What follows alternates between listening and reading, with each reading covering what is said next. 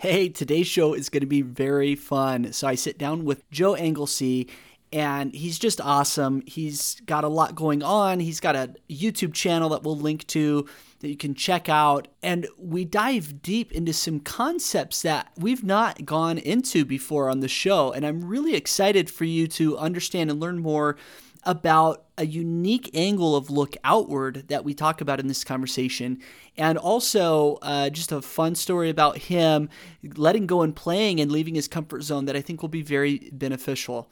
This is a really fun episode because we took turns interviewing each other. And so what you'll listen to today is me interviewing him, and then we're actually going to release a bonus episode where he interviews me. And I'm very excited to kind of be getting interviewed for a change, and we dive into some really fun elements there as well. So without further ado, let's get into this.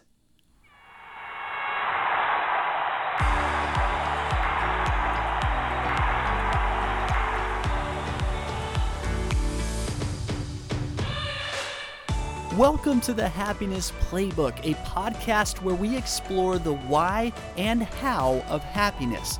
I'm your host, Neil Hooper, and I just wanted to remind you that life is a team sport, so let's play together.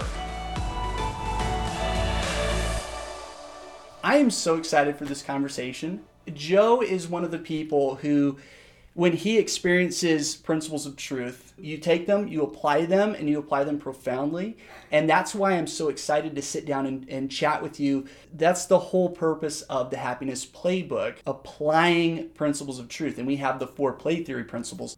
I started at Ensign College, and it was my freshman year. How long had you been at Ensign College up to that point? Or were you just starting off as well? I think it was the first semester. We started at the same time. We graduated at the same time. Okay. Yeah. So we were starting college at the same time, and nobody knows anybody. I kind of want to just hear, before I share anything else, I want to hear your side of the story about like when you first saw me, what were your impressions? Because I don't make the best first impression. I've learned that, actually.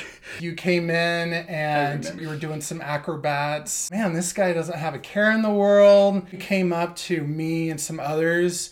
You're like, hey, do any of you like improv?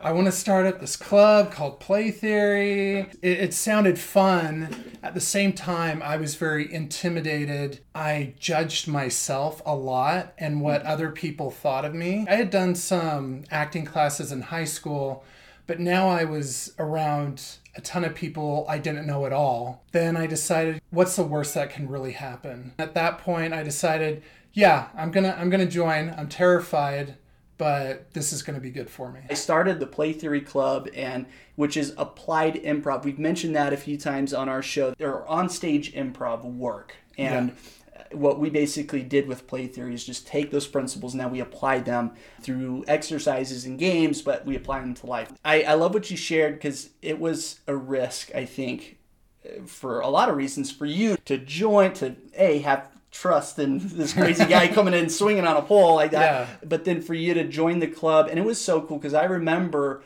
when you came in, and the club was incredibly successful. It blew up, and that was because of the amazing people that joined, like you. There were others, but it grew, and we actually got to the point where we were doing shows. Yes. Which was amazing. And I remember after one of our biggest shows, there were about 400 people that showed up to watch us. There was a lot of people. Which was like, what? And we were doing these games on stage and having a blast. Yeah. And I remember you in particular, seeing that first meeting, which was in my backyard. That was the first meeting. And then That's right. It was like, there was like a handful of people, and I was like, okay, we're going to do some games. And like to go from there to now performing in front of like hundreds of people, it was just awesome to see that transformation. And I'm just curious if you had any thoughts or reminiscing about that journey you took and going from being afraid to even join the club to then that point where you're performing in front of all those people. I think a part of it was looking outward. I was eventually able to let go and just have a fun time. And then when it got to performing in front of people and their reaction and them having fun, that's where I was looking outward, and I was excited, not that I was doing anything amazing or special, but that what the audience saw and what they felt was meaningful and special to them. I love that you're pointing out, look outward, because when we look inward, that's when the fear comes in. Yeah. That's when we're starting to worry about, oh no, how is this going to make me look, right? And it's weird because looking inward can be, there's two extremes. There's either arrogance and pride, but there's also that like major lack of self-esteem that also factors in. That's still looking inward. I want to talk for a minute about how we can leverage play theory in hard times, dark times, tumultuous times in our lives, and really overcome the trauma and that darkness and come out on top of hard times in our lives. I know we all go through hard stuff. When my mom passed away, it's been about 6 years now, I totally leaned on the principles of play theory and lots of other principles of truth. But that was really what kind of got me through that. And I just want to turn it over to you and ask, how has play theory really helped you navigate those harder seasons of life? Back in 2014, I was in a very stressful, difficult relationship. The woman I was dating struggled with various things, and I felt useless. I felt like I wasn't able to help her because I wanted to help, but I didn't know how to help. And then I had my own baggage, my own problems, my own insecurities. I wasn't okay with me. And so there was a lot going on within myself that was adding to and just making this very chaotic situation. At one point, I thought I'm never going to be happy again. I really thought that. And I'm just going to go through life and this is my curse. I was looking inward. I didn't have a sense of hope, of fun. I wasn't applying any of those play theory principles. And then I had this spark when I started to get support from family and friends. At that point, I realized that people have been there for me, and what if I could be there for others? Because I've gone through some really tough, difficult things, so I'm in a better position to be able to empathize and validate other people. It seems counterintuitive, right? When you're going through something really hard, to look outward.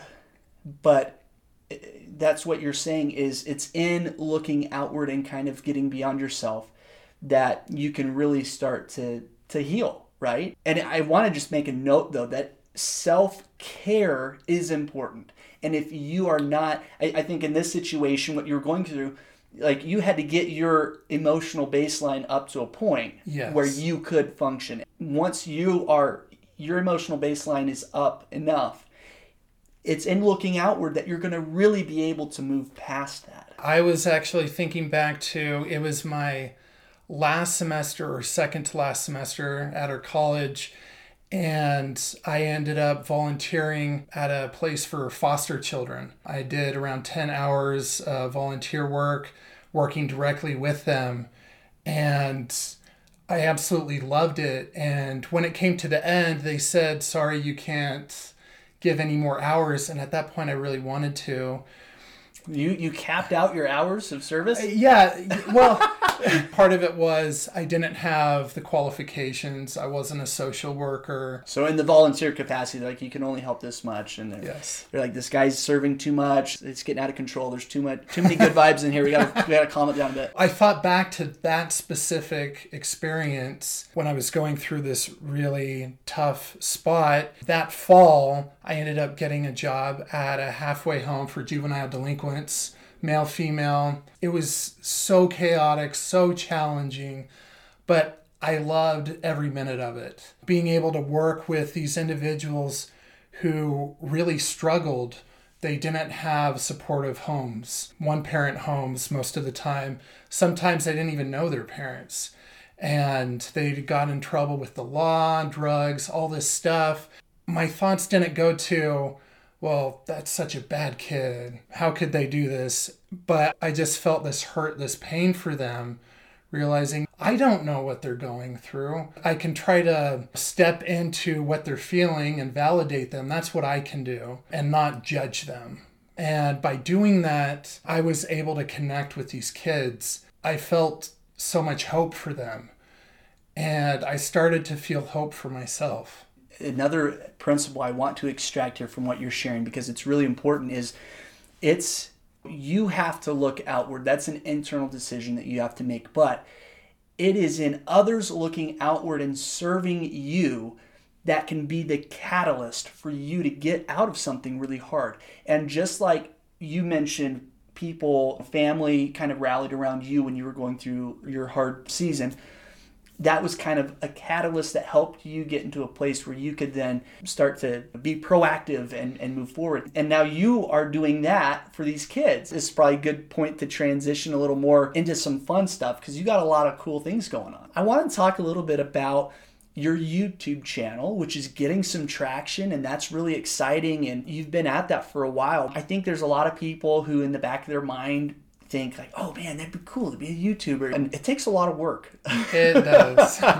You have leveraged play theory and what other principles of truth to really get that momentum. And how have you gotten to where you're at? Not this January, but a year ago, I was at work, and one of my clients, the residents, and one of the staff, they came up to me and said, hey, we think you would do great having a YouTube channel. You're funny. You can do different impersonations.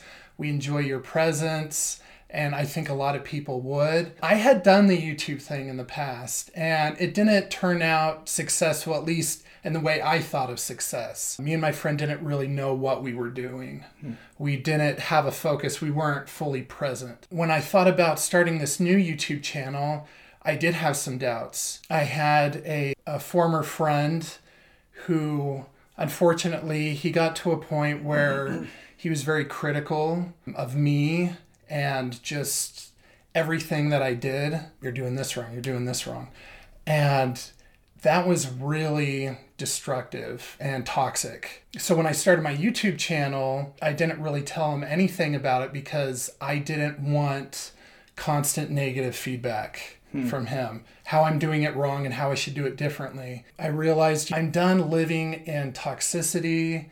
I'm going to just have to let go of this friendship because it's not what it used to be. I'm better for it. I wish my friend the best life possible. I think he's a good guy, and he probably has self-criticism and a lot of stuff going on internally, and so he's externalizing that on people around him, such as me. This is an important subject, and to be honest, I'm not sure where I'm going to take this, but I want to discuss it with you. There are times in our lives where we can be a good influence. We talked about that, where you look outward, you serve people, and it can be a really positive thing. There can be relationships developed, but I think there are times where, in spite of your best efforts, there are relationships that are just toxic. And again, it comes back to the personal choice everyone has.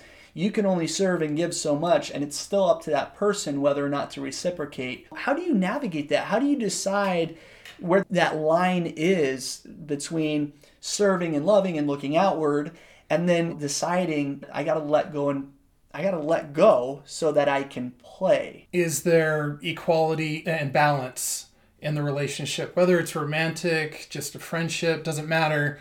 If you're always going above and beyond and this person's always doing this, you're never going to be able to feel happy or satisfied or unified and become stronger. You're going to start to go down to their level. And kind of like the Dementors from Harry Potter. They just suck all the happiness away. And we've all felt emotional vampires. You can't give your best self in those situations. I can't. Which is not fair to either of you. It's not.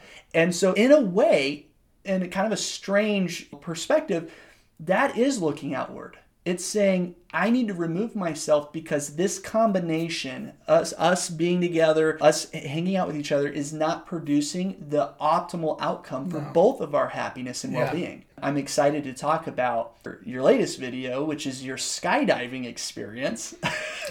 So I'm like anxious to dive into that. I love the backstory that you shared with me and why that was such a cool experience, because with that context, I think it's even better. I was afraid of so many things. I was afraid of the dark. I was afraid of monsters under my bed. I was afraid of flying in airplanes. The idea of jumping out of a plane always has terrified me, always. And I've had so many dreams where I've skydived and I wake up in a cold sweat. I've been thinking the last year about skydiving on and off, and then I was like, no, maybe I will.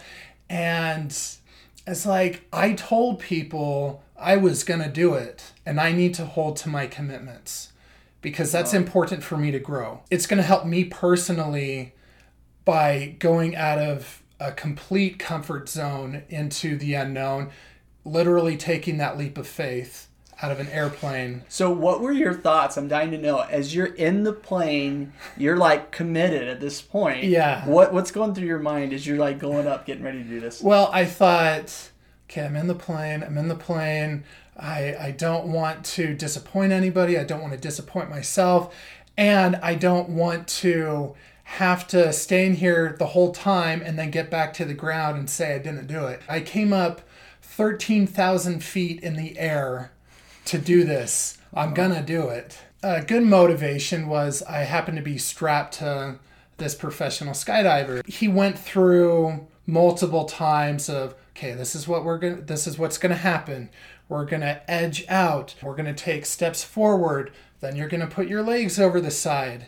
And then we're gonna go back. Then we're gonna go forward. Then we're gonna go back. And then we're gonna go out of the plane. I was genuinely excited for a new experience because it's our memories and relationships that we take with us. It's not stuff. It's not things. We've added so much value. We've done a deep dive into things we haven't before on the show, and I'm so grateful that you were willing to open up and to really share not only the seasons of life and the stories, but your experience applying these things. Because it wasn't just like you went to this club with some goofy guy that you ran into at college, but you really did take what you learned and you continued applying it. And it's just awesome to see the results of that. So I really appreciate your insights there. What is one pro tip that you can share with our listeners, that a tangible way to apply play theory so that they can experience more happiness in their lives?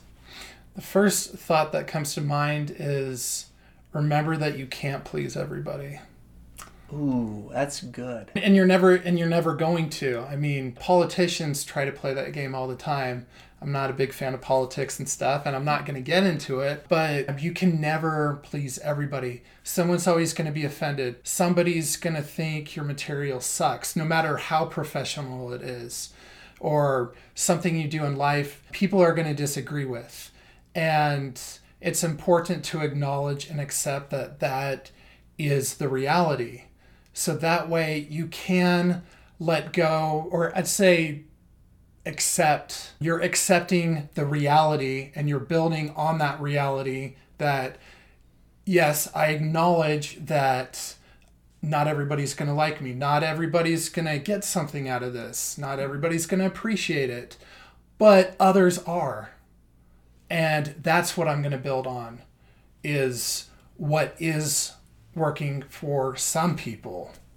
And I think that's a very timely message, especially in the current political climate that here in the United States we're for sure experiencing, but I'd say across the globe tensions are high, just with everything, with the pandemic and lockdowns and different opinions on that. And it is important to not cower for fear of what people are going to think of you. And there's definitely a lot of let go and play in that pro tip, and accept and build for sure. And I want to acknowledge and validate that it's okay that you're afraid of people not liking you, because I think a lot of us, I know this is true of myself, have been bullied or picked on at some point in our lives and made fun of and felt like nothing. And with cyberbullying and different organizations and groups and different orientations people have. They've been bullied and picked on, and that's not fair. That's not right. We should embrace and acknowledge and accept everybody. Whether we agree with everything about an individual or not, we need to be supportive of people and love individuals for the fact that they're alive. The fact that we're human beings, I think, automatically counts each of us for worth, having value. Absolutely. Thank you for taking the time to come and share. This was so fun to catch up and to really take a deep dive here.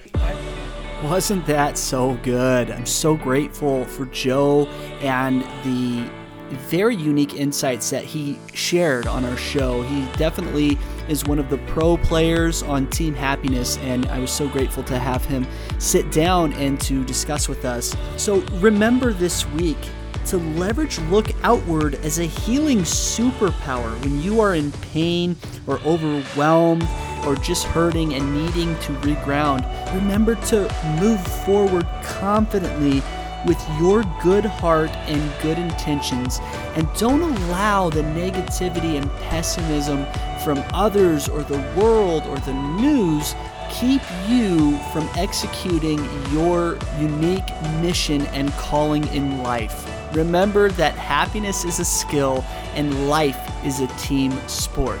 Catch you next week.